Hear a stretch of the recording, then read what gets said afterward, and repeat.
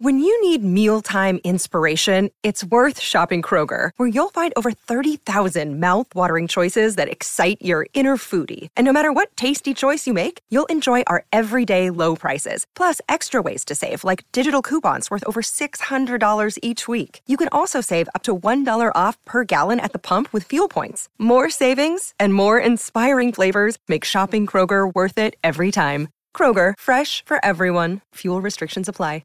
Welcome to Hail Varsity Radio, the voice of Husker Nation. Insight, opinion, expertise, with the biggest and best names talking Nebraska across the state. Join the show on Twitter at Hail Varsity and at Schmitz_radio. Call in at 402-466-ESPN or 1-800-825-5865. Here's Chris Schmitz.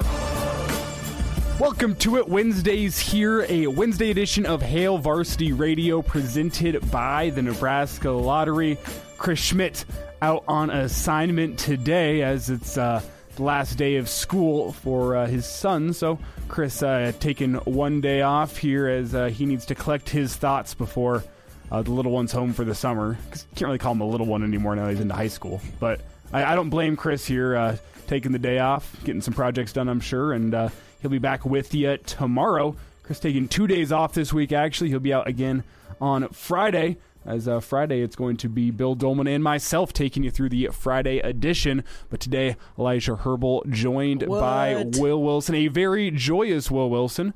Because today, the Lincoln East Spartans golf team, of which Will Wilson, an alumnus, correct? That's right. I was a proud JV number 5 spot golfer. The Lincoln East golf team back in the day. Well, you set the table for what the Lincoln East team did today as they go and win the state title, the team title that is for golf, and Lincoln Southeast gets the individual champion. So technically 2 happy alumnus. I never played golf. I was terrible. Yeah, I've seen you golf. That. You're not very good. Okay. Well, you said it yourself there. No, you're not bad, Elisha. No, how about the Spartans? Getting the golf, that's what they do. That is a golf school. Shout out to the Spartans. They get it done. Nothing like winning state golf. I wouldn't know, actually. I wasn't on the team. They actually won it my senior year, too, in 2017. But no, like I said, I played 1 year. I got cut the other 3 years, and I barely made it that 1 year, let me tell you that. So, yeah, congrats to the Spartans. Doing something I never got to do. Insert preppy joke here as no, it's true. Winning a golf title. That's number one up on the. If you're a preppy school, you're winning golf and tennis titles. That's for sure. Yeah, well, I mean, I'm not going to say that, but it is a golf school. They've had a lot of success. So they got some good golfers over there. They got some new coaches too, which is pretty impressive. I think it's like the first year those guys have been coaching over there. So yeah, congrats to the Spartans. Well, there he is, Will Wilson. It's Elijah Herbal in today for Chris Schmidt, and you'll notice. That I actually made it in today, Will, as we were scheduled Saturday. Schmitty off watching his son play some baseball. We were scheduled for Kranak and myself to do the show on Saturday. This is the first I've actually brought it up on the air. Saturday morning, okay. We've slid it under the rug a little bit. Well, you usually do the Saturday morning show. Yeah, okay. And this Saturday we did not have a Saturday morning show, as some of you may have gathered, whether you were a local listener here who's used to waking up and flipping on the radio set, or whether you're somebody who used to get your weekend podcast form from us, Hail Varsity Saturday Morning Show. Did not have one this week, and that is because what happened? I woke up on Saturday morning, roughly 30 minutes after the show was scheduled to end. Oh. To like 15 missed calls. Schmitty's all concerned. Oh, no. I have no idea what happened. We had a late Lincoln Salt Dogs game on Friday night, so I didn't finally get out of here until like 12:45 or so. Okay. It was a late one. There was a rain delay, and this is not a brag here. This is just simple fact. I have had later nights before a Saturday morning show. You've seen it. It happens. Yeah, it does. I went home, made myself a little quick dinner because it was straight from Hail Varsity Radio into Salt Dogs, and I was here all night and made myself a quick dinner at home, was in bed 1:30, 1:45 or so, and next thing I know, it's 9:30 in the morning and all these missed calls, and it was a whole mess.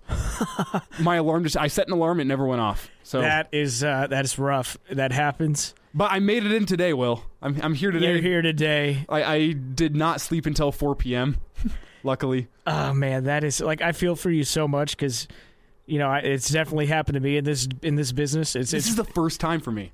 Really? First time. Yeah, see, that's really impressive. Yeah, I mean, that's the thing about radio is it's one job that you cannot oversleep for. Mm-hmm. If you do, I mean, your ass is grass. It's true. Yeah. So if it's happened to me, it looks like it happened to you. Sorry that happened. Let's see here. 3 years here. I think this month is my 3-year anniversary around here, and this is the first time it's happened. So I'm not sure if that's a badge of honor or now a badge of shame. But I don't know. Yeah, I mean, it's definitely a bad look. You overslept. Yeah, you know. won't happen again. Apologize to all the listeners. Apologize to Schmidt if he's listening. Yeah, but I made it in today. I know Schmidt. I bet he wasn't very happy. He was just happy I was okay. He was a little concerned. But made it here today. We got a show planned for you. Should be a good one. It's coming up here in about 15 minutes. We'll have Mike Babcock joining us as a Husker baseball team. Some departures into the transfer portal. We'll get into that here in just a second, and then we'll reset with Babbers. It's 4:25. Coming up at 4:40 from the golf course, Wilderness Ridge, Mike Schuhart joining us as we got to wrap up the PGA Championship. Mike gave us pretty good predictions last weekend. We're going to get the wrap up today and see everything that's going down on a rainy day out at Wilderness Ridge.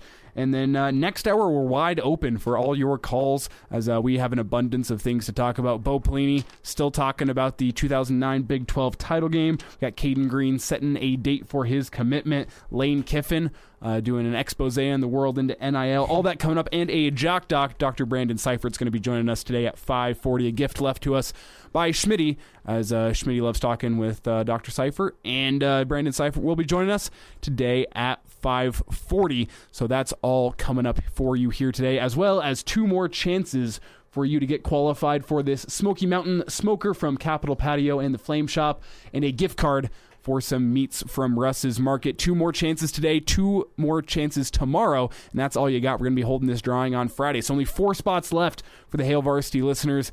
Get your calls in today. We're going to be doing those drawings at the end of each hour. But, Will, what I want to get into here with this first segment is the other end of what we've been talking about with the win total. The win total's been the theme of choice here over the past couple weeks. Vegas setting the line here at 7.5, and currently plus money is on the under. So that would lead you to believe that a lot of the money is coming in at the over 7.5 wins. And rather than tell you why Nebraska is going to get over that number, what opportunities there are for Nebraska to get over, why the changes this offseason are going to lead you to 8 wins or more this season, I'm going to hit the flip side of things with you, Will, because I know you're not necessarily a quote-unquote Kool-Aid drinker. We've seen a lot in our last 5 years work. I guess, 5 years for you working here and 3 years for me.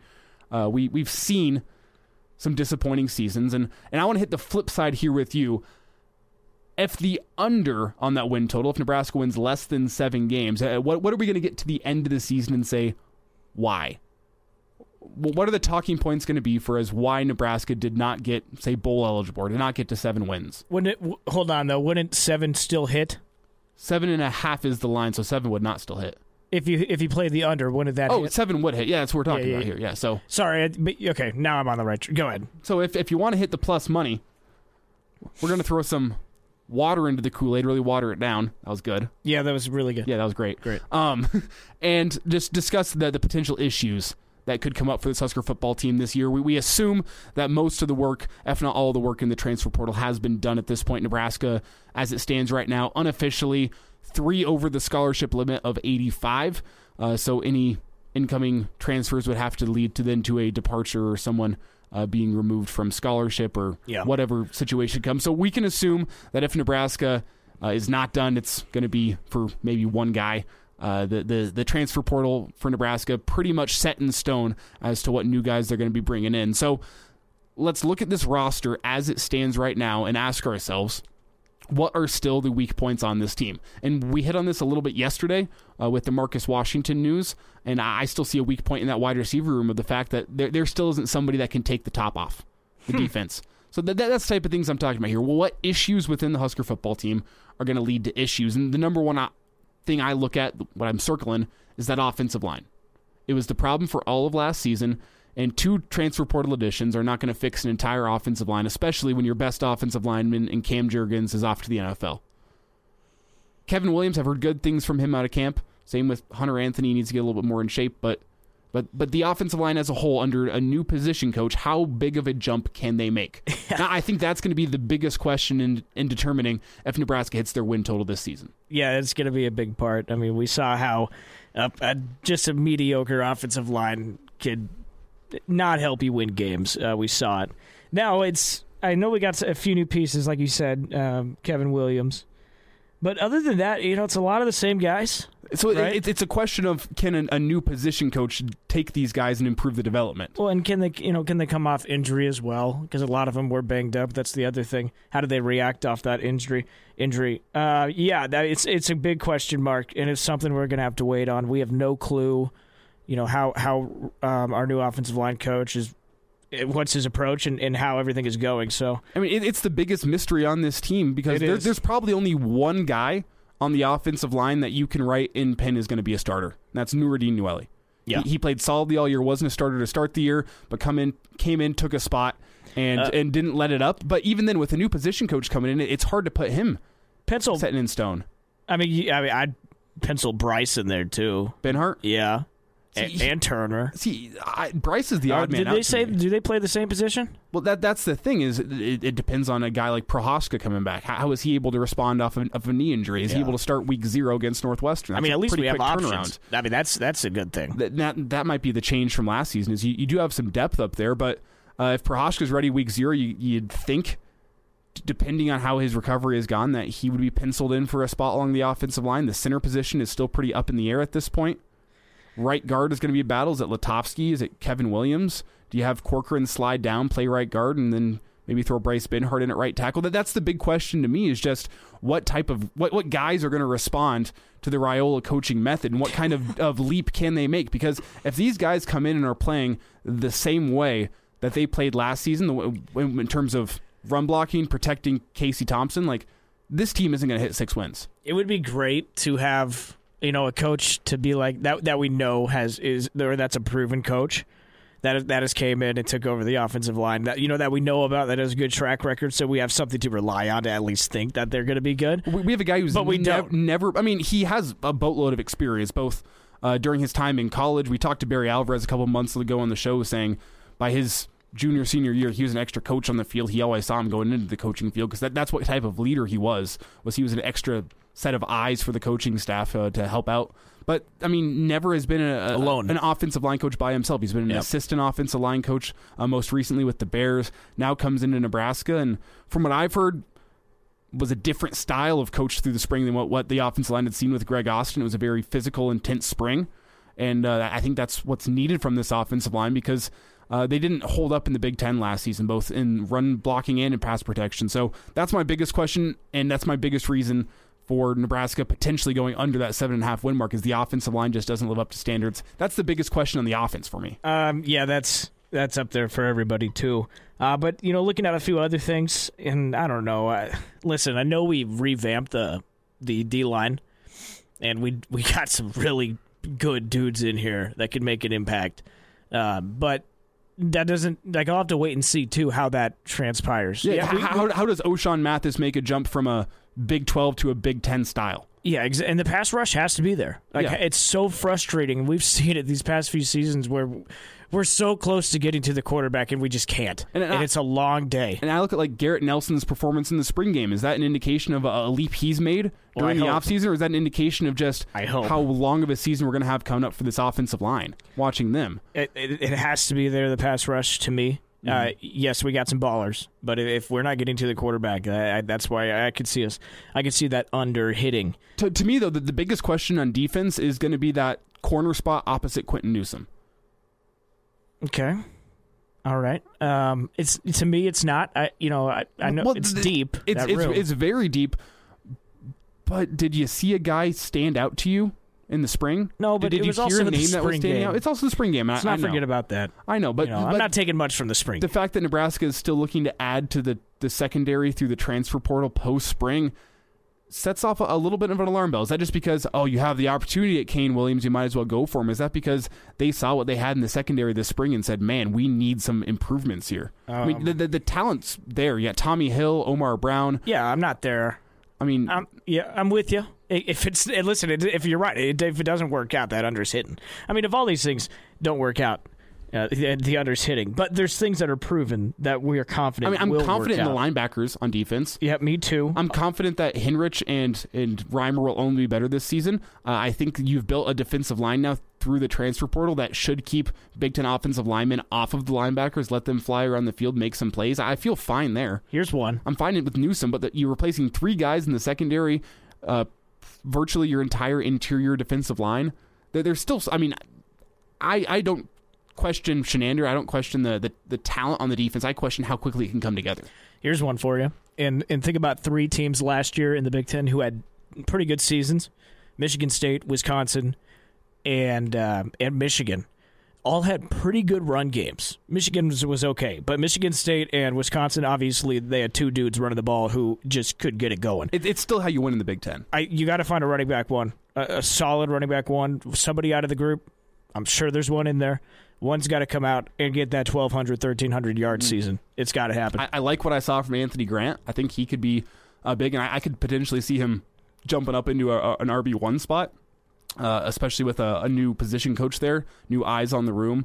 That's going to be a fun one to follow this spring. There's talent on both sides of the ball here, and that's why you have this win total set at 7.5, but this coaching staff hasn't proved that they can take talent and turn it into wins. So yeah. That's why the question marks still remain.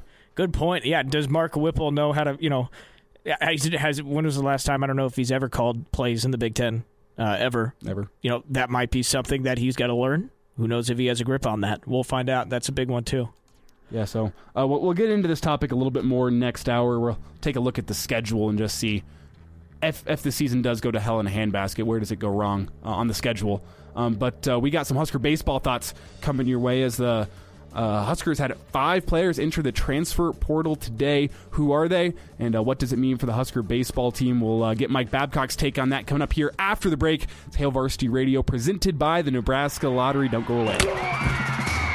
Hello, listener. Hey, it's Chris Schmidt with Hail Varsity Radio, and I wanted to let you know about a special deal just for listeners of the Hail Varsity Radio Show podcast. We're offering $10 off the annual subscription price of $29.99. That means that you, for less than $20, can get everything we do. 10 issues of our monthly magazine, our annual football yearbook, and all the premium content we produce at HailVarsity.com. Just go to HailVarsity.com/subscribe and enter in the promo code GBR for $10 off a full year of Hail Varsity. That's HailVarsity.com/subscribe, promo code GBR.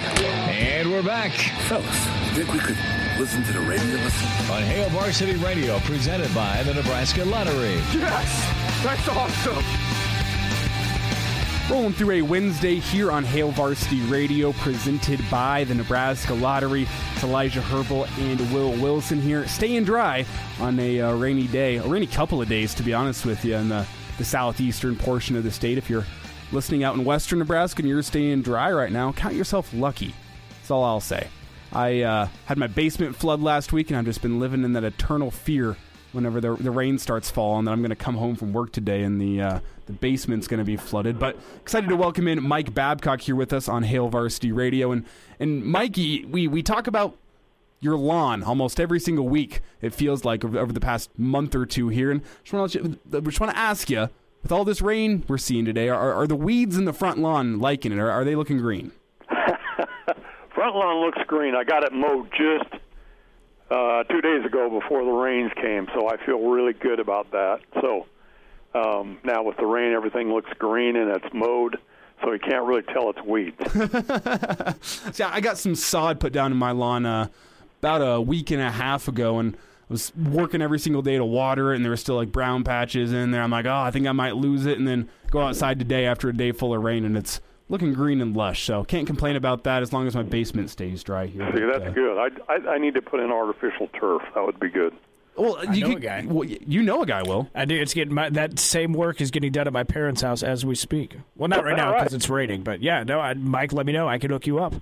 Boy, that sounds like a good deal, actually, although we got a huge yard, probably cost a fortune. Yeah. Well, Mike, with your connections to the university, you could probably just ask the Memorial Stadium guys, hey, you got any extra field turf? It'll be striped and beautiful and everything. Yeah, we could have yard lines out in the front yard, and It'd be great. Put up a goal post and kick field goals. You could hold some practices at your house. Oh, the dogs love it too. Yeah, very close knit group of players on that field. Mike Babcock's with us here on Hail Varsity Radio. And Mike, big day of baseball news today is Husker baseball season just came to a close this weekend, and today 5 players from the Husker baseball program entering the transfer portal. Leighton Banjoff, he departed or announced his transfer. I believe that was last night, but today we also learned Braxton Bragg, Ethan Bradford, Tyler Palmer, and Jack Stile also all entering their name into the transfer portal. And with a huge crop of JUCO guys and high school guys coming in this year, I don't think it's entirely unexpected, but I just want to get your reaction to the names we're seeing in the transfer portal today.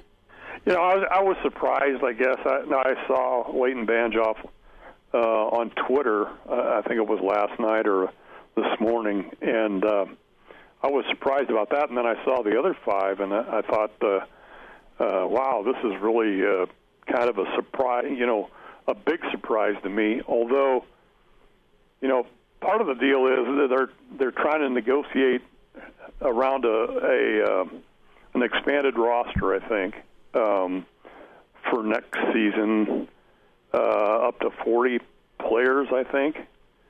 But you still only have a specific number of scholarships. I don't know, 13 and a half, or I don't remember exactly what the number is. So they're trying to navigate all that stuff. And I wonder, since they're having the meetings, the individual meetings with Coach, if some of this is mutual or not. I don't know. I don't know the answer to that. But I was surprised to see 6 guys in the transfer portal in a very short period of time, in conjunction with the meetings. We're talking to Mike Babcock. So other than Leighton Banjoff, I mean, obviously that's a name that everybody knows and everyone's surprised to see leave. Some of those other names, why are you surprised to see them go? Did you think they were going to get a lot more playing time, or other than that, I mean, are these good talents that we're kind of losing out on? Well, I think so. I mean, Ethan Bradford was injured most of the season, so I mean he wasn't really a factor. Braxton Bragg was kind of the guy out of the bullpen that they came to count on as the season progressed. Jack Stile started several games at first base, had an opportunity there, didn't hit particularly well. I think Tyler Palmer didn't play a whole lot, but he's a redshirt freshman. Quinn Mason didn't get an opportunity to pitch a lot. If I remember correctly, I think Tyler Palmer was a guy who showed out pretty exceptionally well in the fall series last year, and people were expecting a little bit more from him. Didn't see him as much in the field this year, at least I was expecting. Yeah, I think you're right about that. He just didn't play a whole lot. I'm thinking in terms of when I saw him, it was more likely he came in as a bench runner or did some late game type stuff. And so you always look at it and you figure the guys that go into the transfer portal, there's some frustration on their part for some reason, and the decision obviously is theirs. But again, I don't know with the meetings going on whether in some cases there was an element of mutual decision here, trying to shape the roster because of what you said. Players coming on transfer portal or junior college players or whatever, to try to get things turned around. And then you put it on top of that, a really frustrating season. So it would be difficult from that standpoint. But, bottom line, I was surprised that you look at it and see 6 players in a less than 24 hours make the announcement that they're leaving. Mike, any thought here on whether this is the last of it for the Husker baseball team? It seemed like it came as a bit of a surprise that it was so many people in one day, which, again, makes me think that some of these postseason meetings have something to do with it. But do you think we're through here, or at least for the summer, or do you think maybe more incoming? Boy, you could ask me that regardless of sport, and I wouldn't give you a good answer because every time I think things are settled, something happens, I was surprised to see that Marcus Washington was coming here in the transfer portal. because I think that, I thought, well, we're pretty much done with football. And when I thought that, a couple, three more guys have come here. So I don't have a good answer to that. I would know. I don't think we're done, just because it seems like I didn't expect to see 6 guys go in such a short period of time as it is. And, if guys are going, there's a potential for guys coming in. We're talking to Mike Babcock. Obviously the pitching depth, some things went wrong there this season, which you could credit to how this team's record looks. But outside of pitching, what are some things that you have your eye on that we really need to improve on for next season? For instance, if it's situational batting, like how do you work on that in the off season? Well, I think that the consistency is the thing that would be the area where I think Nebraska needs to work. There were some games, that Oral Roberts game, I thought, after that Oral Roberts game, going into the final series against Michigan State, I thought Michigan State's not going to have a chance against this team because of the way Nebraska played against Oral Roberts. I thought that represented how I thought the Huskers could have played all year. You got it done offensively, which helped the pitching and so forth. And I didn't see that consistency. Defensively, Nebraska did not play well. That's probably the one area that was the biggest disappointment, is that Nebraska self-destructed in some situations where it could have been successful, could have won, and the defense just let it down. Offensively, you didn't have a lot of guys that hit as well as you thought they would going into the season. A lot of strikeouts.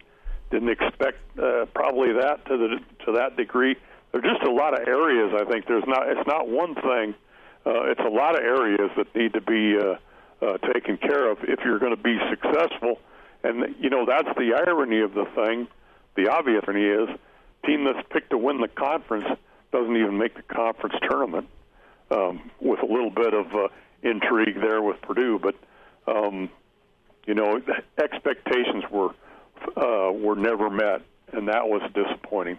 Mike, last thought on baseball here before we move on to a little bit of football before we go.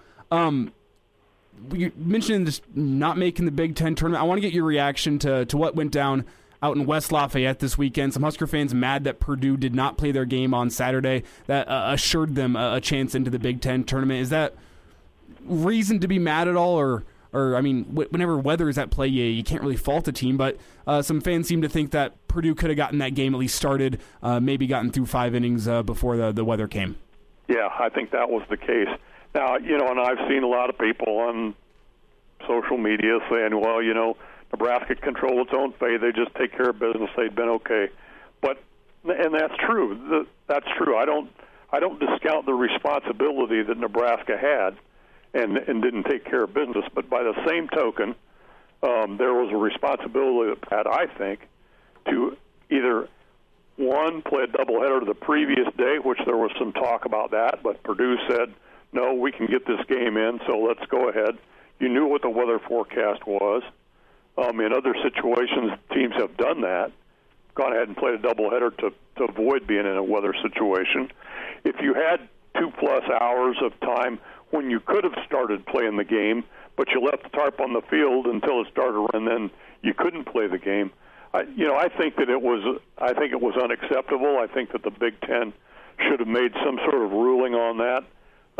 You either play the game or you forfeit, or I don't know, Nebraska and Purdue play one game to decide who gets to go, because that whole thing looked to me like a conspiracy on the part of Purdue to make sure that it got in the tournament. Mike, it's got to be a part of their decision-making process, but I look at this as, well, Nebraska benefited from the same rule last season. Nebraska didn't try to intentionally skirt any games, but they won the conference title over Michigan last year because they didn't play as many games as Michigan, but they had that higher winning percentage, which is what was important. So I see it both ways, but yeah, some about it smells a little bit fishy, huh? Well, Mike, last thought here. Well, Nebraska didn't play as many games as Michigan last year, but it wasn't because Nebraska made a decision and figured out, well, we're not going to play this game so we can be in this position. And that's essentially what Purdue did. Because you're playing Maryland. You're not just playing anybody. You're playing the best team in the conference. So what are your odds of coming out with a win? Not very good. But if you can say, well, the weather, rain kept us from playing, and you don't try to even get the game started, no, I don't. That's unacceptable. And I think that the accountability on that is with the Big Ten Conference. Mike, last thought here. Entering into some of the weird months for being in college football media or college sports media as we get through the summer, what are you working on here over the next couple weeks? We're working on the yearbook for Hale Varsity, which is a rather large project, and it's about twice as many pages as a regular of the magazine. So there's a lot of previews, a lot of features. It's kind of a fun time, actually. To get that thing put together and reading all that stuff and editing it. Well, Mike, can't wait for that, and enjoy your work working on that, and have a lovely rainy Wednesday. Hey, Hank, thanks for having me, guys. Be safe. Hello, listener. This is Brandon Vogel, managing editor of Hale Varsity, and I wanted to let you know about a special deal just for listeners of the Hale Varsity Radio Show podcast. We're offering $10 off the annual subscription price of $29.99. That means that you, for less than $20, get everything we produce, 10 issues of our monthly magazine, our annual football yearbook, and all of the premium content we produce at HaleVarsity.com.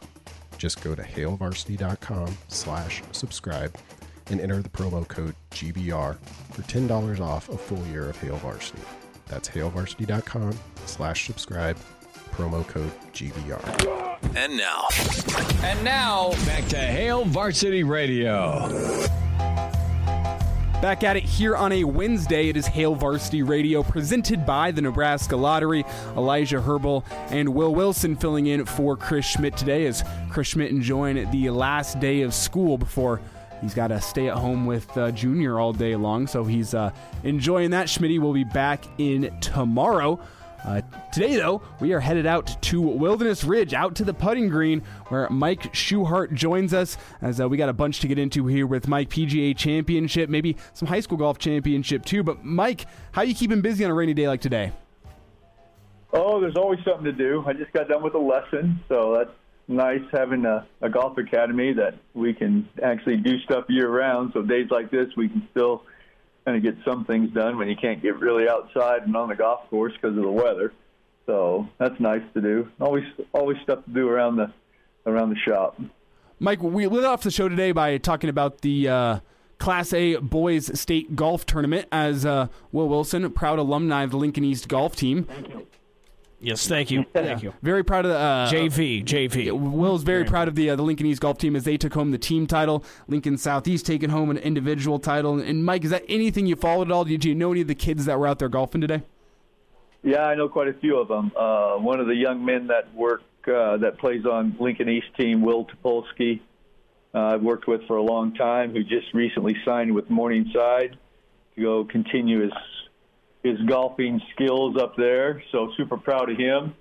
So, and a lot of those other young kids. So it's fun to see them. I mean, they work really hard, and Will's a member out here, so I see him quite often and see his work ethic, and it's fun to see them kind of reap the rewards. We're talking to Mike Schuhart. I want to get into this PGA Championship, Mike. Is at Southern Hills. It's a tournament that you've played in several times. What's it like playing in the PGA? How different is it compared to all the other majors? It's very similar to the other majors. It's probably most similar to the U.S. Open. I mean, as far as course setup, greens get hard and fast, rough gets long. Golf courses are just brutally long and set up very difficult. It's supposed to be that way. I mean, it's supposed to challenge the best players to see who can handle not only mentally but have physical tools to be able to hit a lot of the shots that are required under the pressure that they're under to perform and see who can come out on top. And it was pretty fun to watch Justin. They showed I saw a thing of all the different kind of shaped shots he was hitting, draws and cuts and highs and lows and shots coming down the stretch that he needed to hit, and he just striped. So, I mean, it's fun to watch. It's always fun to watch a major, and the final score kind of shows how difficult the golf course is. 5 under was in a playoff. That's not a typical PGA Tour event, when they're shooting 20 under. So that right there, best players in the world definitely got themselves challenged. Yeah, it's interesting. You talk about Justin Thomas. He played a great round. Right? You remember early in that round, he shanked an iron shot. I mean, cold shanked it to the right. I know it's a word that we don't like to say, but how impressive is it, though, for him to do that and then continue to play and win that thing? Yeah, very much so. That just is a testament to how mentally tough those guys are and how focused they are on the shot at hand. I mean, that's what they're so good at. They diagnose the golf course and they pick shots that they need to hit, and they're very well aware that they're not going to hit it perfect every time, but they're going to put themselves in a position to try to hit as good of a shot as they can each and every time. So their ability to let bad shots, and especially that one because that's like horrible, to let that go and to have enough faith and confidence and belief in yourself to go ahead and then hit the shots that he did coming down the stretch to put him in position, to get him in position to win the tournament. So that's pretty impressive to not only their physical skills, but more so their mental skills. Checking in from Wilderness Ridge, Mike Schuchart with us here on Hail Varsity Radio. And Mike, got to get to that 3-hole playoff. I'll be honest with you, I had a busy weekend. I didn't end up tuning in until the playoff, but man, I got my money's worth with those 3 holes. I just want to get your reaction to how mentally tough that is for those guys. I mean, Justin Thomas on the second playoff hole just did exactly what he did in regulation and just crushed his driver, and that really sealed the playoffs holes for him. I just want to get your reaction to the 3-hole playoff that we got to see on Sunday. So I think guys like it a little better both ways, because if you happen to get behind, you still have a couple holes to make up, so it's like you never really feel like you're out of it until it's all over with. So it's like it's different. I mean, every major is different on what they do and how they go about doing what they do. You have the British Open is 5, PGA is 3, Masters is 1, and the U.S. Open is an 18-hole playoff. So it's pretty unique that all 4 majors have a different kind of a playoff format. Is one better than the other? They're all exciting. Hey, Mike, Mito Pereira, he had the lead for a long time, and he really had that tournament in the bag until 18 hit, and he doubled. We've all been there where we have that one hole, and it's just we're in a bad mood. But what do you have to say about him going and talking to the media? And he just seemed like in a good mood after that. He laughed about it. Yeah, I mean, people don't realize that it's hard enough just playing in that environment, and it's even that much harder when you're trying to get in contention. And it even amps up another level when you're actually in contention, and then it's a whole nother level that where you're standing on the last tee leading the tournament. All I have to do is make par, and I'm the PGA champion, a major champion. And, unless you've been there and are somewhat ready for it, you're going to do most of the time what he just did. I mean, the pressure is just enormous, and you look throughout the years of players that have done the same thing. I think back when Greg Norman was trying to win the Masters, and he basically shanked it on 18 into the gallery. All he had to do was hit it on the green, 2-putt. He was a Masters champ. The pressure just gets so enormous that it's really hard to keep control of your mind and your body at times. So the more times you get there, the more you learn how to deal with it. You can kind of seal the deal. If you're there for the first time and not used to it, man, it's enormous pressure that's hard to control.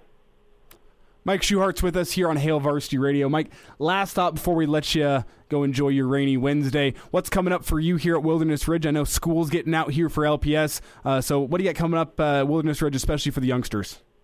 Yeah, we got a lot of stuff coming up. So in 2 weeks, we have our first junior camp that starts, and then our good old Divot Dogs. So that season gets underway in a couple weeks. Then we have our Talon League that gets started. So once school gets out officially, they got about a week off before they hit the golf course, and got a lot of different things to participate in and to get involved in playing golf. So we're super excited. Got everything ready for them. So we're going to have a fun summer of golf with the kids. Well, there he is, Mike Schuchart, joining us here on Hail Varsity Radio. Guy you out to Wilderness for all your lesson needs. The new course out there is beautiful. Swim Up Bar coming soon. Mike, thanks for your time today. Have a lovely rainy Wednesday and try to stay dry. All right. Thank you guys much. Stay safe. Thanks for having me on. Big thanks to Mike Schuchart joining us here on Hail Varsity Radio. Coming up, your chance to get in the drawing for the Smoky Mountain Cooker and some gift cards. That's after the break. Hour 2 is coming up after that. And now, back to Hail Varsity Radio.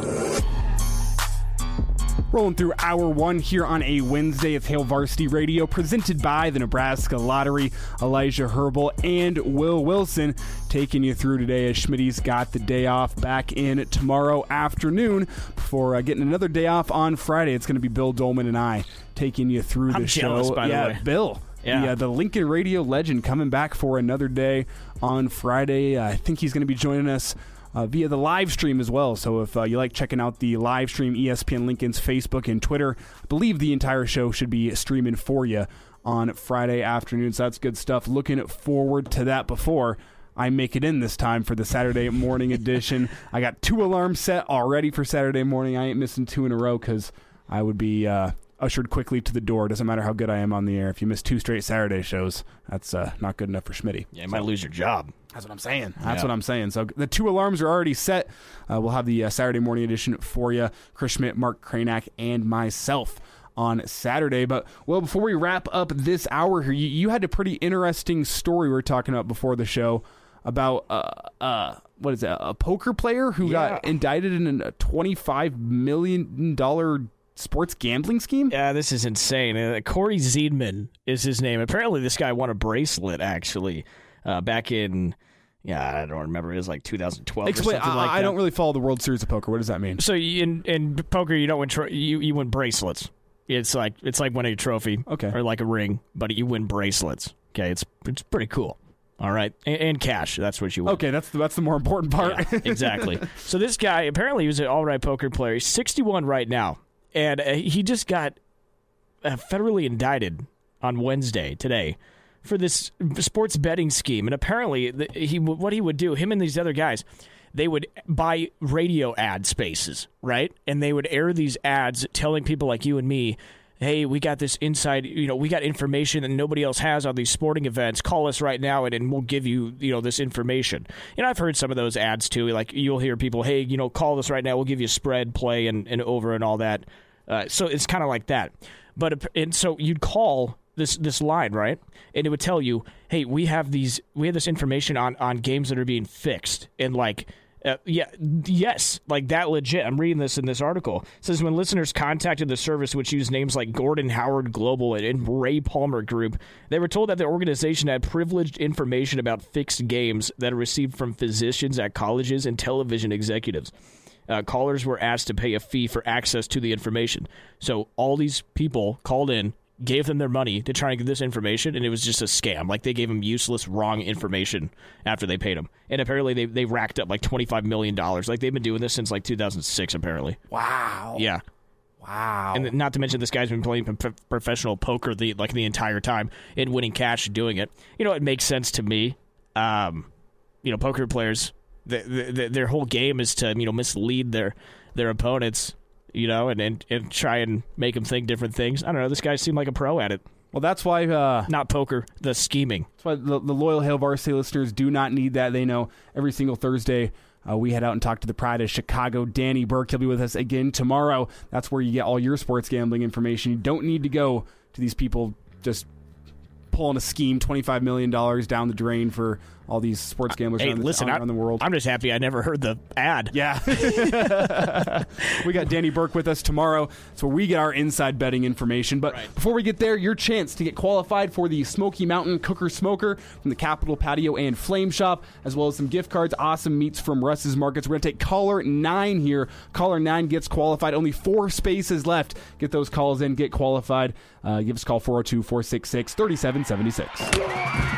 Pardon the interruption, but I'd like to save you some money. Hey, it's Chris Schmidt. with Hail Varsity. And I wanted to offer listeners of this podcast $10 off the price of an annual subscription. That means that you, for less than $20, can get everything we produce. 10 issues of our monthly magazine, our annual football yearbook, and all the premium content we produce at HailVarsity.com. Just go to HailVarsity.com/subscribe and enter in the promo code GBR for $10 off a full year of Hail Varsity. That's HailVarsity.com/subscribe, promo code GBR.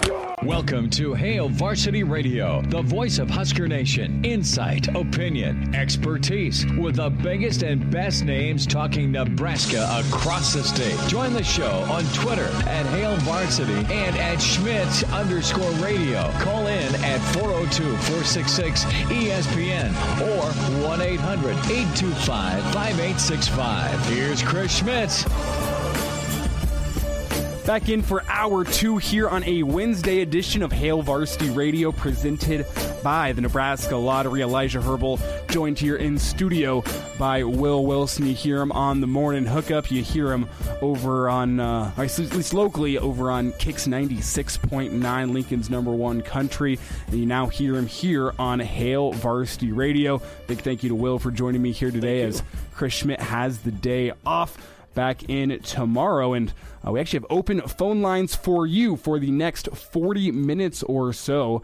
As I wanted to leave this hour open here, I think Will and I can get some good conversation going. We'd love to have you chime in as well. Heard from a good number of you back at the end of hour 1 trying to get in on that Smoky Mountain Cooker giveaway.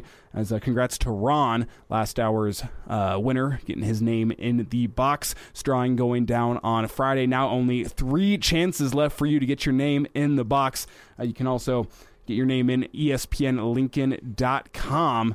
As we're giving this thing away, you don't want to miss out. I could use a smoker like this in my life. I have one smoker that I use at my house. I also have like the off-brand Traeger, which is, it's all right for smoking up your meats, but it's nothing like a true box smoker or the Smoky Mountain smoker here. Where those the smoking ring you get on those is just absolutely beautiful. Yeah. Do you smoke meats regularly? Will? I don't. Gotta get into it, dude. I don't. Gotta get into it. But I have had smoked meat before. It's good. The only problem recently is like with the meat prices, where it used to be like, oh, you can get a cheap cut of meat and go smoke it up and turn it into a good cut of meat. And now a brisket costs you $100. It's going down though.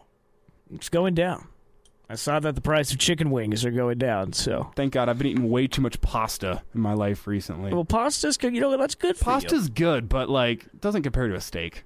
Yeah, you need it. Yeah, steak is obviously steak. Steak, brisket, pulled pork. We like steak. Give me it all. Give me it all. Well, we're back here into hour 2. Another chance for you to get qualified for the Smoky Mountain Cooker coming up at the end of this hour here. And as I told you, open phone lines, 402-466-3776 or 800-825-5865. And the guy we've been talking about on the show here, Caden Green, has set a commitment date following his visit to Nebraska. Are we reading too far into that? After the visit to Nebraska, he sets the date for a commitment. He is going to be announcing where he is going to school here come July 8th. Okay, so explain to the listeners and myself why this is such a big deal. Well, Caden Green, a high-level offensive lineman from inside that 500-mile radius from down in Kansas City. He's got the who's who of college football looking at him. And it's really a question right now, does he want to go Big Ten or does he want to go SEC? He really... as a future Under Armour All-America, and he's going to be playing in that game next year, he has really his choice where to go. His top schools right now, Michigan, as well as, let's get the top 5 pulled up here, make sure I get it right. Did he put it on his Instagram? Maybe he put it on his Instagram. Well, Michigan's in the mix. That's, it's already pretty good company. Got LSU, Michigan, Nebraska. I'm forgetting 2 here. Missouri. And what's the last one I'm forgetting? I should have had this written down. Yes, Oklahoma, obviously. Okay, wow. Oklahoma, Michigan, LSU, Missouri, and Nebraska are his 5. Wow, it's pretty high-profile list there. Locks in the commitment date after visiting Nebraska. Okay. How many has he visited at all those schools? I believe all of them except LSU. Okay. And he still has an official to LSU planned. between now and his commitment date. So it's not like Nebraska's going to be the last school. That's what a lot of the recruiting insiders tell you. Whoever the last school is usually has a good chance to get the last word in. Recruits plan accordingly, and schools try to get that last visit in. So it sounds like LSU is going to be his last visit, but they are also the latest to the party here. So Oklahoma, Nebraska, Michigan all sounding like pretty good favorites here, as well as the home state school, Missouri. So Nebraska in the mix for Caden Green. We'll know here on July 8th where he decides to go. And obviously, Hail Varsity's Greg Smith, recruiting insider, will get you all the update information that he knows via his Twitter page at Greg Smith HV. And we'll be talking with Greg here over the coming months. Weekly segment with Greg on Mondays, as Caden Green would be a big haul, as Raiola would be his first true high school offensive line commit, and this is a big one. A guy, one of the top offensive linemen in the country, and scary, imposing looking dude. He'd fit right in along the Nebraska pipeline. So we'll know with Caden on July 8th. Yeah, I mean that's good news, and also like I'm kind of not sick of it, but I don't want to rely on offensive line transfers every single year. Yep, you got to start developing that high school talent. Those are the guys that are going to win you football games. Gary Barnett mentioned it a couple weeks ago with us. Like, transfers and these guys that you're getting here they're great, but they're not what you build a program on. They're not what give you a winning program. They fill in the gaps to a winning program, get you from 7 wins to 9 wins, get you from 7 wins to 10 wins, but they aren't the guys that get you to 7 wins. Those are the guys you're getting out of high school. Those are the guys you're developing for 4 or 5 years. Those are the guys you win with. And Caden Green, Nebraska fans hoping to be the next in that line of offensive linemen that make it big here. So Caden Green will know here shortly with him, but before, here with the show, I want to reset what we led off the show with, which was potential pitfalls. Like, if Nebraska's season goes to hell in a handbasket, yes, why does it happen? And the main points we hit on were the offensive line and the defense be able to find continuity, take the talent and turn it into something. Because there is talent on the defense, both from guys that have been here and the transfer portal. There's talent on the defense. There's talent on the offense. Offensive line's still a big question mark. But the big question is can this coaching staff take a team full of talent and turn it into wins? That's how we finished off the first segment. And that's going to be the outstanding question, the topic of all summer, is this coaching staff going to turn this talent into wins? Because to date, since their days back at UCF, the Scott Frost coaching staff has not been able to do it here at Nebraska. There's been talent. And I think we can all agree last year's team was the most talented roster that Scott Frost has had, and what does he do with it? It's his worst season winning percentage-wise, going 3-9. So he comes in another year with what is labeled as the most talent he's had since he's been here. And the question is what can he do with it? Is Nebraska going to get over that 7.5 win total mark? And I think that's what Husker fans would sit here, and that's honestly, that's the Vegas line for what they expect, but I think that's also the Husker fans' line for what would constitute a winning season, or a successful season, I should say. Okay, all right. If Nebraska gets over that 7.5 mark, even if Nebraska gets to that 7 mark, I think that's the limit of this is a successful season.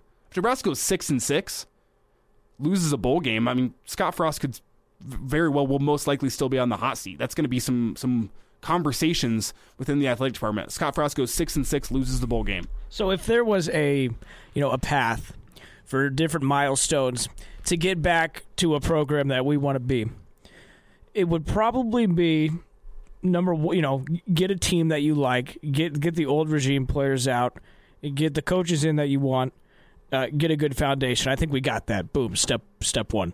All right, step two, I think would be winning a bowl game. It doesn't matter if it's 6 wins, whatever. Winning a bowl game, I think, is next.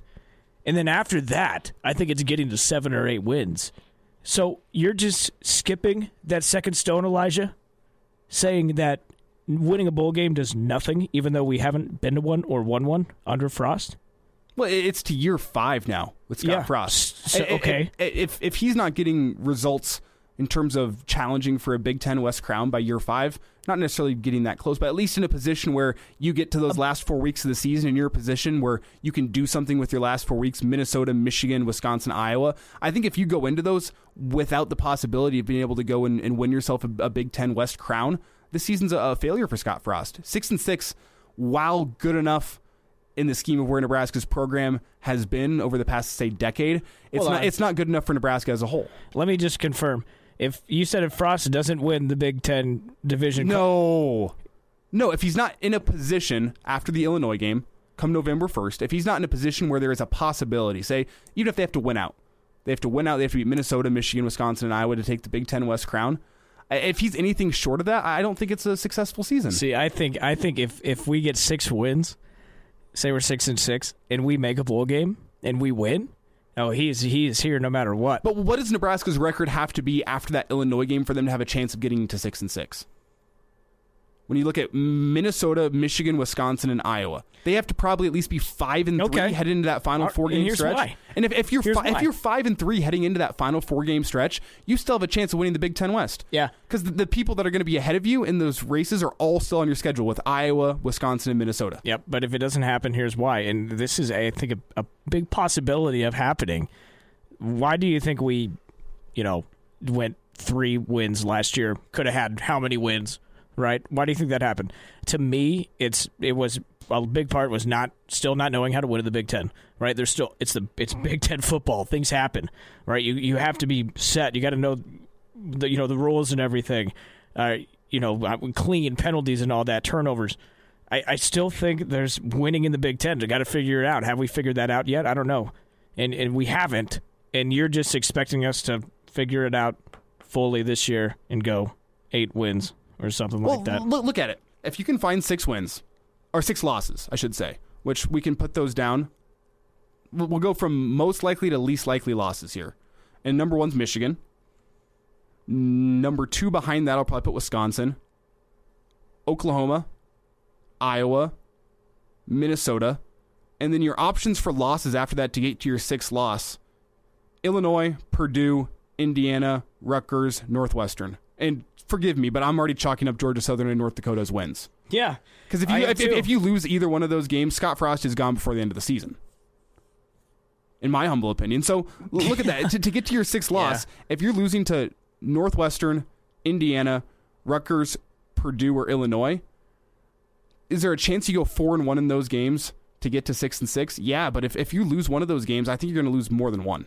Okay, that's fine. But if he makes it to a bowl game and he wins it, he's here no matter what. With losses to say, let's say he loses game 1 to Northwestern, loses to Oklahoma, loses to Minnesota, Michigan, Wisconsin, and Iowa to finish the year. 4 straight losses. That's how you get to 6 losses. If that's what happens, the momentum is going to be so turned against you going 0-4 to close the season, and then say you lose a bowl game. Yeah, but I think the momentum goes against Scott Frost. Yeah, but I honestly don't think that happens though.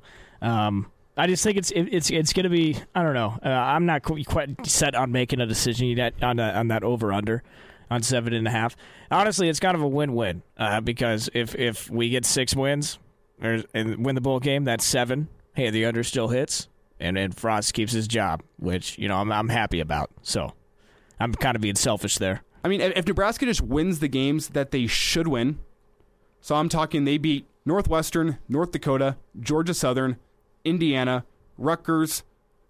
I'll put Purdue in there. They've been a bit of a boogeyman recently. Put them in there. But they're put them in there. Based on funding and based on what they've bringing back from last season, it should be a win. Illinois should be a win. I'm just not quite there, man. You're at 7 wins there, and then realistically, Iowa's gotten worse off last season, and you've theoretically gotten better. And you held a big halftime lead against them. You blew the lead at the end. So I think you should put down Iowa as a team that you should be able to beat as well. But it's in Iowa City. It's in Iowa City, and momentum's fickle, where if you've lost your last 3 going into Iowa City, that makes things tough. But I just think I'm not there yet because I know this is live radio, and we're supposed to come on and give these wild predictions. But I really, these past few seasons, I've heard all this. I've heard, oh, yeah, we beat this team, we look good, and what happens, man? I just, and then I think, well, crap, we look at last season, what has showed us that we're going to be good this next season? Well, nothing. So, but this year's different because we have a lot of new faces, so you can't really use last year as an excuse. And that's where the uncertainty comes in with this team, as we've been talking about all show here, is with the new faces, football isn't one on paper. The new faces, yeah, they look great, but how do they fit into the locker room dynamic? How do they fit into the actual systems Nebraska has in place here? These are all the questions that aren't going to be answered until week 0 in Ireland. Which, by the way, I'm chalking up as a W. I guarantee you we beat Northwestern in Ireland. Scott Frost hasn't won an opening game since he started at Nebraska. I know it's going to happen this year in Ireland. But how ironic is that? Like, he's going to do it not in Lincoln. In Ireland. Out of the country. Like, of course, right? It seems too perfect. And also, I just don't think Northwestern's going to be any good. If any team's going to be nervous going into Ireland, it's going to be Northwestern, I think. Do you think? I do. Oh, I think they got everything to play for. They got humiliated last season. Coach Fitzgerald is, not known to have back-to-back losing seasons. Whenever he has a bad team, he tends to have a good team. And the recruiting class he brought in before last season, that would have been class of 2020, was the best recruiting class he's ever pulled in at Northwestern. And all those guys just thrust into action early last season. There's a lot of improvement that can be made in that Northwestern roster. And I don't think that they should be overlooked at all. Well, I hope all this kind of midseason hype kind of gives us a little bit of confidence to go into these games, because that's also something I think we missed last year was confidence that you could win these games. Quick news and notes here before we get out of this segment. 2 new faces in the recruiting department for the Husker football team. First announced yesterday, the director of recruiting, Taylor McDaniel. She comes by way of Kansas State, where she was the on-campus recruiting director. And also another new face is former Nebraska offensive lineman Keith Williams. Played for Nebraska 2006 through 2010, so was one of those guys that crossed over between Callahan and Pelini. And he's coming back to Nebraska to be a part of the recruiting department as well. Unsure what his official position title is, but in case anyone out there is wondering, these are not the people that are doing the talent evaluation and picking what guys to recruit. These are the people that are setting up the recruiting weekends here in town, setting up camps. Will's racking his brain for how he knows this name. No, who is our wide receivers coach? Didn't he have kind of a similar name? He was with Keith Williams? Riley. He was with Coach Riley, and was that his name? Coach Dub, Keith Williams, yeah. Yeah, so how many Keith Williams are we going to hire? I don't know, it's a pretty common name. We're up to 2.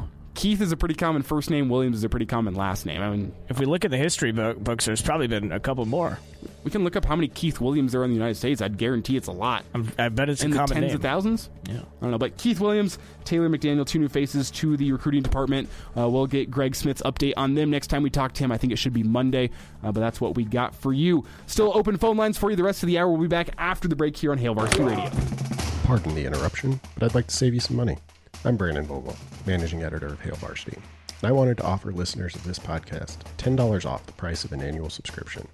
That means that you, for less than $20, can get everything we produce. 10 issues of our monthly magazine, our annual football yearbook, and all the premium content we produce at hailvarsity.com.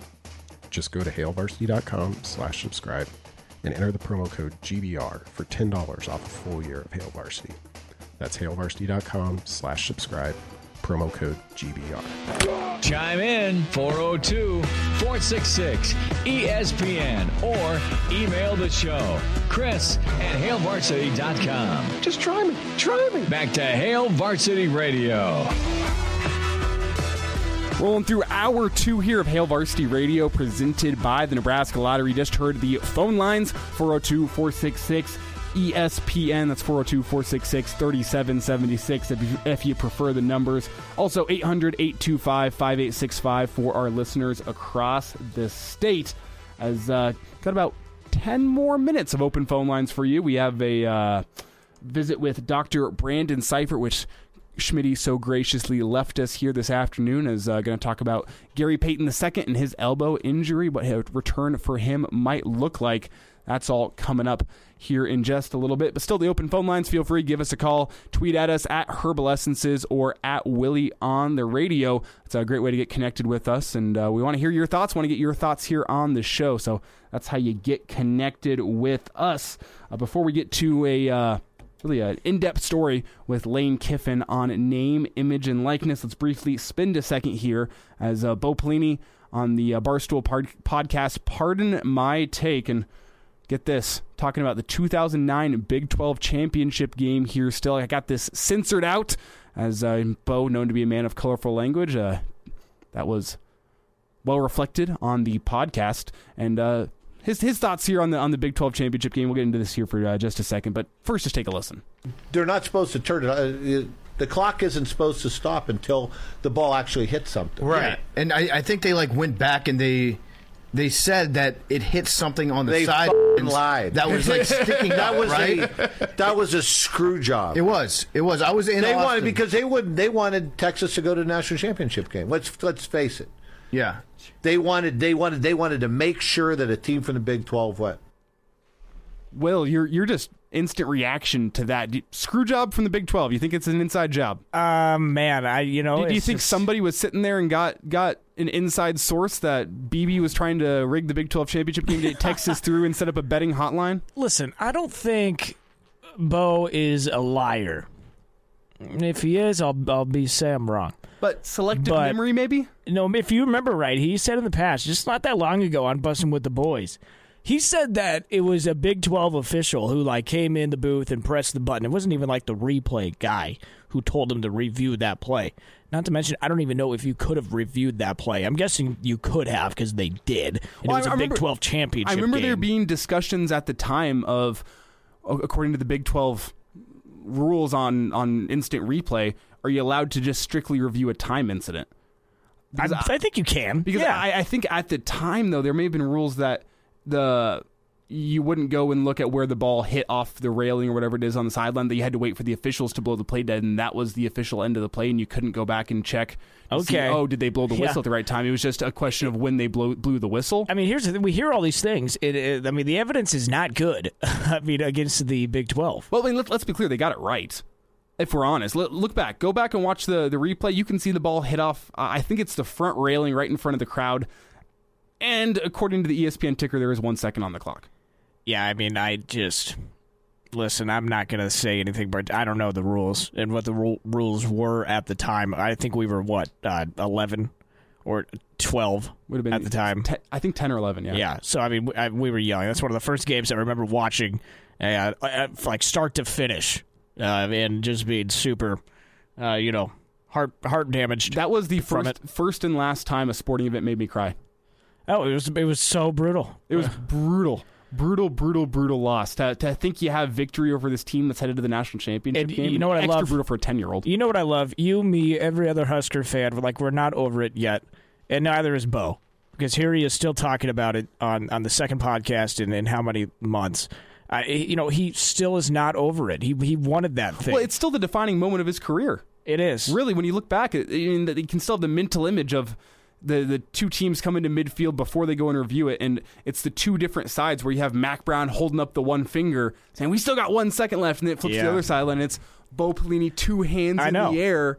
I thought they were going to drop the confetti. You know what? They should have dropped the confetti. They should have dropped the red and white confetti. They couldn't have reviewed it after that. Then it would have been done. That would have been an hour-long cleanup session just trying to get it back on the field so Justin Tucker could try a field goal. Oh, man. But I think that would have changed everything. They should have dropped the confetti. That game is our 1993 Orange Bowl. Well, for any of the older fans listening out there, Florida State, where they come back and you get the 1 second on the clock for the 40-yard field goal, which goes wide left. This is our generation's version of that, but just opposite roles flipped. The 1 second goes back on the clock, and Justin Tucker nails the field goal. Let's not overreact, though. He did have a few other chances to win a conference championship, and things went wrong in those games. So. I think back specifically to the Wisconsin game.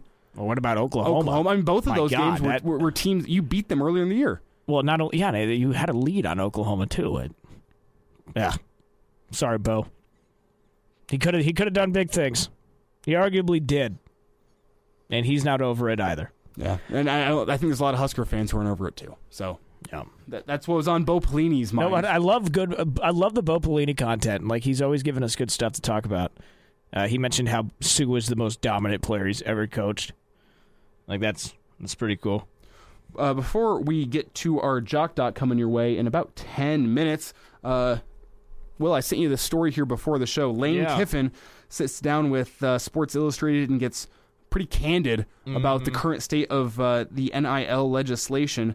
And I really think the most important part of this was where he said it's professional. That's what college football is now. We've had the argument that he has gone, or that college sports is moving closer and closer to professional sports. Lane Kiffin says we're already there. He says, what's the difference? Players are making money. They can opt into free agency. We're a professional sport, and they are professional players. They're contracted employees just without contracts. They can get out whenever they want. And how is it not being seen that unless there are changes of rules around caps and contracts, how is every elite college player not at the end of their season entering the transfer portal and choosing the highest bidder. And he compared the entire NIL system we have right now to if the team who won the Super Bowl in the NFL was getting the first overall pick every single year. That's what he compared it to, because he said the rich are just getting richer. And I really like this point about, I think that's a direction we could move into, where these college football players, you have a good season, what do? You enter the transfer portal, and you see who gives you the highest money offer, and you take it back to your school and say, hey, Ole Miss offered me $3 million next season. What do you guys have? Can you guys match that for me? And that's if NFL players could do that every single year, they would. If NFL players could go into free agency every single offseason and try to negotiate a better contract for themselves, they would. And college football players have the freedom to do that right now if they want to. Well, I'd love to hear him actually say these things, because I wonder if he's talking in a way that he likes this or if he doesn't like it. Well, he said it doesn't matter if I like it or not. It's what we have to work with right now. And if you're not adapting to the times, if you're not living in the name, image, and likeness era, if you're not adapting to it, you're gone. He said you're not coaching in college football anymore. You're going to get fired because there's no way to compete. He said at the end of the day, it doesn't matter what kind of facilities you have. It doesn't matter what kind of academics you have. It doesn't matter what kind of coaches you have. It matters how much money you can put up front for this player. A player is going for the guaranteed money. That's what we talk about in the NFL, guaranteed money. That's what the college players are doing now too. Oh, you're offering me $2 million guaranteed for me to just sign on this dotted line, go off to school here? Yeah, it's wild. But and he says it's not like it's unsustainable either. He said if there's nothing put into place, no sort of NIL cap, which would be similar to a salary cap, it's just going to continue. Well, he said there might be less money going to academics, going to new facilities and whatnot, but these boosters are essentially buying shares in the team, just like an NFL owner would, by investing their money into it. Instead of buying facilities for the team, they're not just buying the roster, just like an NFL owner would do for his coaches. That's buying the roster for him, and it makes you wonder questions about, well, man, are boosters going to be coming to these coaches after fall camp saying, hey, that quarterback I brought you last year, he better be starting this year? Yeah, I don't know. I'm just kind of tired of hearing all of this. Like, we've heard this kind of stuff from ADs and other coaches, and yeah, it sounds like they're kind of against it, but in reality, they will do anything they can to get, a good player. And also if these coaches, it sounds like Kiffin is honestly talking against it. That's what it sounds like to me. I think it's or he's kind of like warning us. I think it's here's the pitfalls with it right now. I am doing what I can with it because I have to, but I don't like it. I think is what he's saying. Because he's the guy who tried it out in the NFL, and he had similar issues. If you remember back to Al Davis breathing down his neck whenever he was coach of the Raiders for Jamarcus Russell to start. And he went back to Al Davis and said, no, Jamarcus Russell isn't our starter. What happens to Lane Kiffin? He gets fired. He got fired from the Raiders, and now he's running into the similar issue in college football where, if that five-star quarterback that your boosters paid to bring in, if he doesn't live up to it, if he's not your starting quarterback, the booster's just going to go and say, hey, we paid all this money for this quarterback and the coach isn't playing him. Here's the money for the buyout. I'd love to see a vote. More than anything, I would just love to see a vote from all the head coaches in D1 who are for this type of NIL and for see a vote who are against it. I just want to see genuinely, honestly, who they, which way they would go. You gotta have a feel that most of them are against it. I think so too. Aside from, so if that's the case, then why don't they do something about it? I think Nebraska, the coaches here at Nebraska, might be the one exception of people who'd like it. NIL is Nebraska's path back to the top. I know, and that's what's tough. And that's what's tough to balance here as a guy sitting here. I've supported the Huskers all my life, now reporting on them, where I look at it and I go, man, NIL could realistically kill or forever change the sport I grew up loving, the sport that has been my number one sport for as long as I can remember, which is college football. And why do you love college football? You love it because it's unpredictable. The parity, anyone can win on any given Saturday. These players are playing for passion. They're not paying for money. Every single game matters to them. That's why you fall in love with the game, and now you're into this NIL stuff that's completely changing the game you love. However, it's helping out the school that you follow. Yeah. The school that I'll say quote-unquote support here, because as somebody in media, I'm not a fan. But you support the Husker football team. Yeah. It's going to happen. I'm not rooting for wins, but I kind of am. It makes my job a lot more enjoyable when the Husker football team's winning, I'll be honest with you. It does. And I don't think it's going to stop. It's going to keep going, because even though some coaches may be against it, when they get a good player, because of all this, they're not complaining then. But I think the NCAA has been a little too quiet. I think something's going on. I think they are going to do something big. What power do they have anymore? Well, I don't know. They're going to. When you have news in this past week that the SEC might make their own college football playoff, the SEC Invitational. Yeah. I mean, it's all the power is shifting away from the NCAA. They have to make the right move here, or else they could lose their power completely. I get that. I just feel like they haven't gone away from this. They had those new bylaws and everything they released. I don't know. They seem too quiet. I think they're going to try and do something. It's not going to work, but I don't know. They've been quiet. Time will tell. We're in a tumultuous and changing time for college football. So I guess every single day brings new news, and we'll bring it to you here on Hail Varsity Radio. When we come back, we're going to send it to the Jock Doc segment as Chris sat down with Dr. Brandon Seifert talking Gary Payton II. That's after the break here on Hail Varsity Radio. Like what you hear, high-quality radio and podcast, just part of what we do at Hail Varsity. Hey, it's Chris Schmidt with Hail Varsity Radio, and I wanted to offer listeners of the Hail Varsity Radio Show podcast $10 off the price of an annual subscription. That means that you, for less than $20, can get everything we produce, 10 issues of our monthly magazine, our annual football yearbook, and all the premium content we produce at HailVarsity.com. Just go to HailVarsity.com/subscribe and enter in the promo code GBR for $10 off a full year of Hail Varsity. That's HailVarsity.com/subscribe, promo code GBR. He's in his 30s, but sounds like he was born with a stogie in one hand and a brew in the other. Now, say my name. It's Schmitty on Hail Varsity Radio. I got the body of a taut, preteen Swedish boy. Back in Hail Varsity Radio, presented by the Nebraska Lottery. Time for a Jock Doc Wednesday. Nebraska Orthopedic Center. Dr. Brandon Seifert with us. Dr. Brandon, how you doing? Hey, I'm doing great, Chris. How are you guys? We're good, man. Just watching the Warriors do their thing, and they've done so without Gary Payton II.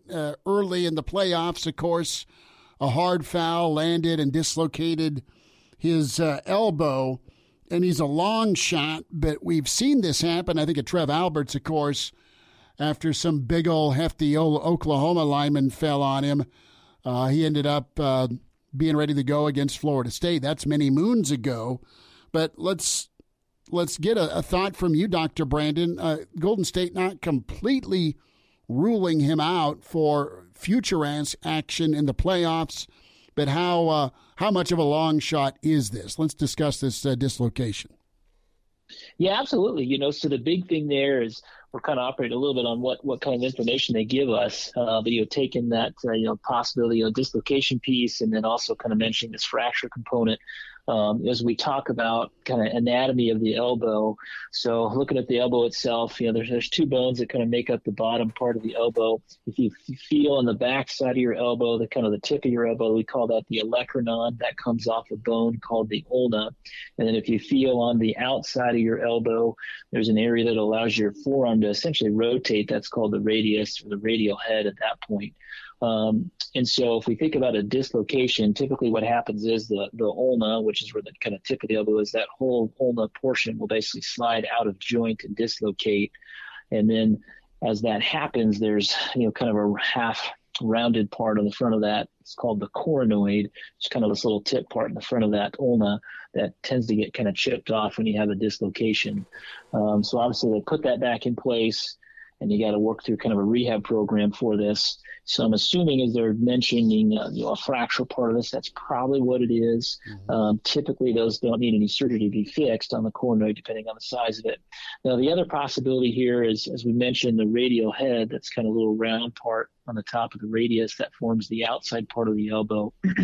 There's a chance he may have a crack in that as well, just based on the trauma he had. And again, the majority of those don't need to be fixed and they heal well. So we're kind of operating on a little bit of some, this lack of some facts here in terms of what structurally is going on, but we're kind of assuming it's going to be one of those two things, if not both. So if you take those things together and say, hey, is this a possibility for a guy like that to come back for the playoffs in 2 to 4 weeks?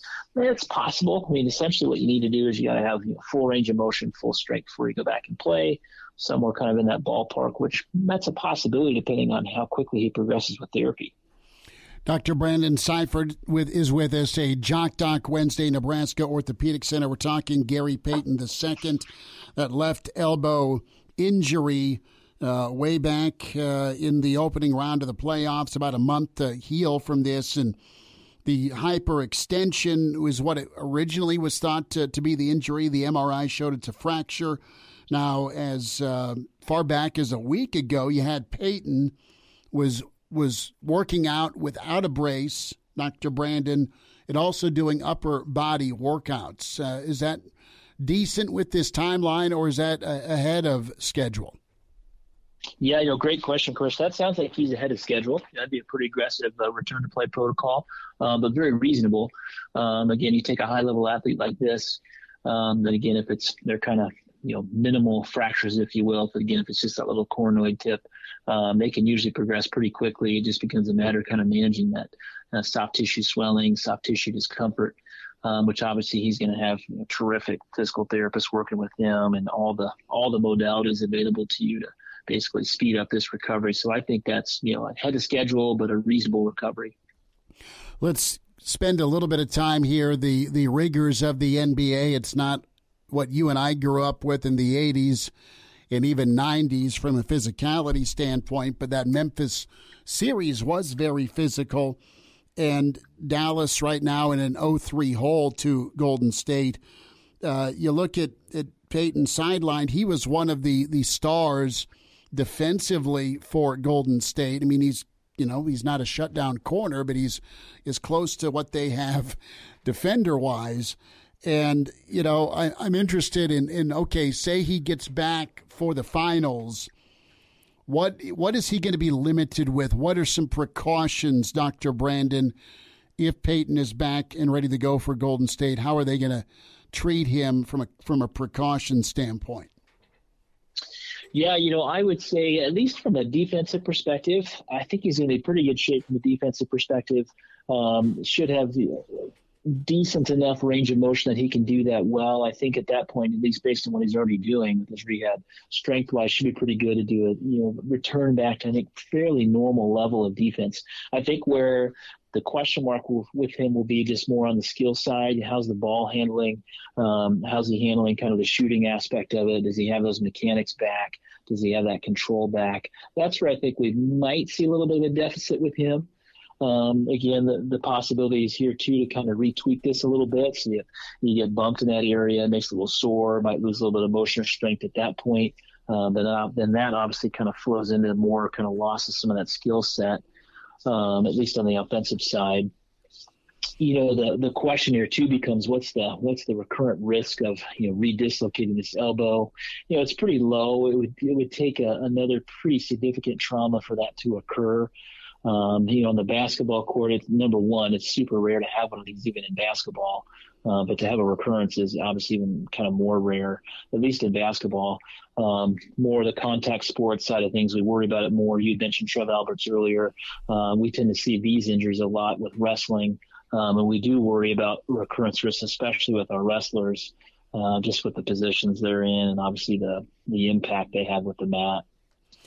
Dr. Brandon Seifert's with us, a Jock Doc Wednesday Nebraska Orthopedic Center. Gary Payton, the second topic today, and his return looks pretty good here for the finals. He'll be reevaluated on this Friday, end of the week.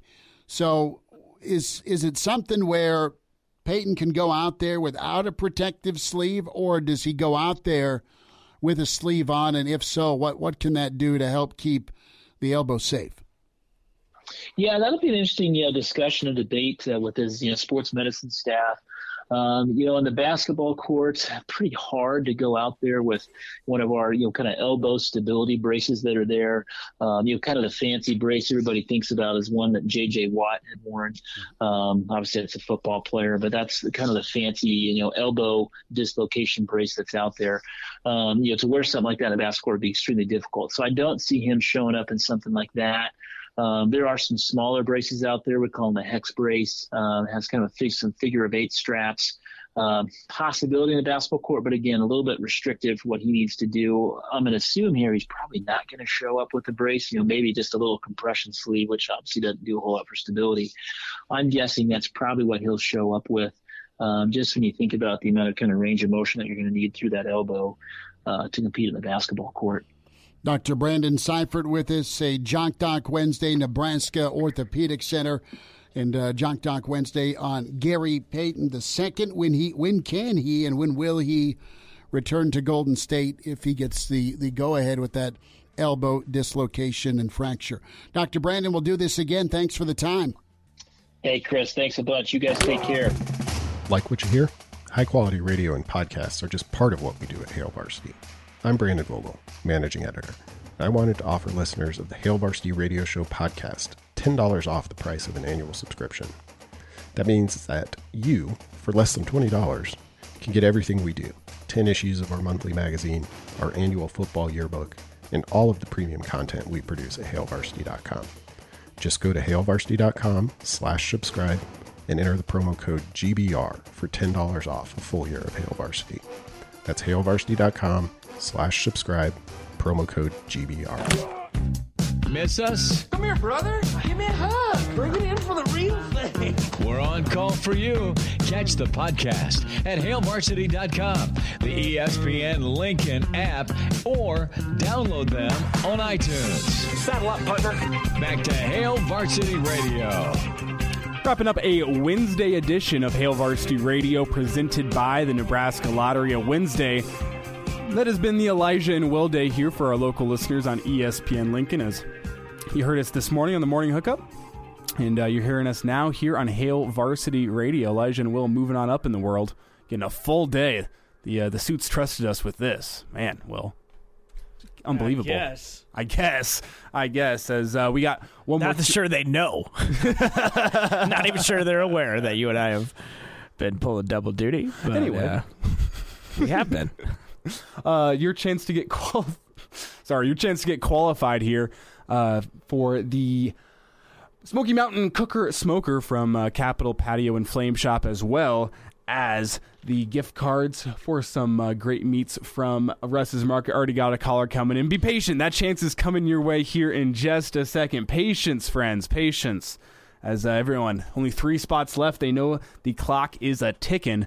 And, man, I mean, how many names do you think we got in the box here, Will? Not to dissuade anybody from calling in here, but this has been a popular giveaway. I'd say we got at least, 50 at least. I guess I could do the math. I don't know. I just don't remember when we started this contest.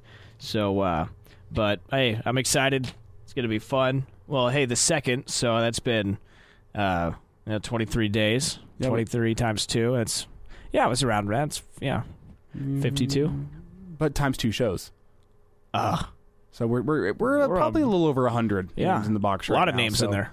So, but really a 1 in 100 chance to win a prize package worth upwards of $600. I mean, I'll take that. Yeah, that's not bad. That's better than a lot of other ways you can make $600. A lot of fun. So, speaking of promotions, got another summer promotion coming your way here on ESPNLincoln.com. Say aloha to summer with help from ESPN Lincoln and Super C. Win a grill, tent, chairs, cooler portable speaker, and meat to toss on the grill. You enter to win at ESPNLincoln.com. And on top of that, the awesome prize package, everyone who enters is automatically qualified to win a $100 Super C gift card. We've all seen the price of gas recently, $100. That's what, half a tank of gas? Depends on what you drive. For some of you out there, I'm sure it's not even half. So the contest ends September 6th. You can get entered in all summer long. That is the next promotion we are running. Before we get out of here for today, just a reminder that nearly 70% of people in fatal crashes in Nebraska are not wearing a seatbelt. If used properly, a seatbelt can reduce the risk of fatal injury by up to 60%. Your best defense in any crash? Buckle up. A message brought to you by the Nebraska Department of Transportation Highway Safety Office. Well, before we get to the giveaway, what you got going down tonight? Tonight, I'm just going to head home and eat some dinner. Going to watch that game tonight. I think it's going to be a good one. Heat Celtics, right? Heat Celtics. Celtics favored by 3. So there you go. Miami, a home underdog tonight. I believe they're all healthy. So, Hero out tonight. Okay, well, he hasn't even been really Oh, that's Duncan. Never mind. Duncan Robinson's barely played. Yeah. What's your? You taking Celtics? Taking Heat? Got to take the Heat tonight. I don't like the Celtics after a win. I love them after a loss, but after a win, especially at home tonight, it's going to be the whiteout. I got Heat tonight. Heard it here first. Will Wilson taking the Heat tonight in the Eastern Conference Finals. Before we get out of here, your chance to win. Caller number 9. Your chance at the smoker and the gift cards. 402-466-ESPN 800-825-5865. We'll talk to you tomorrow. A Huda Media Production.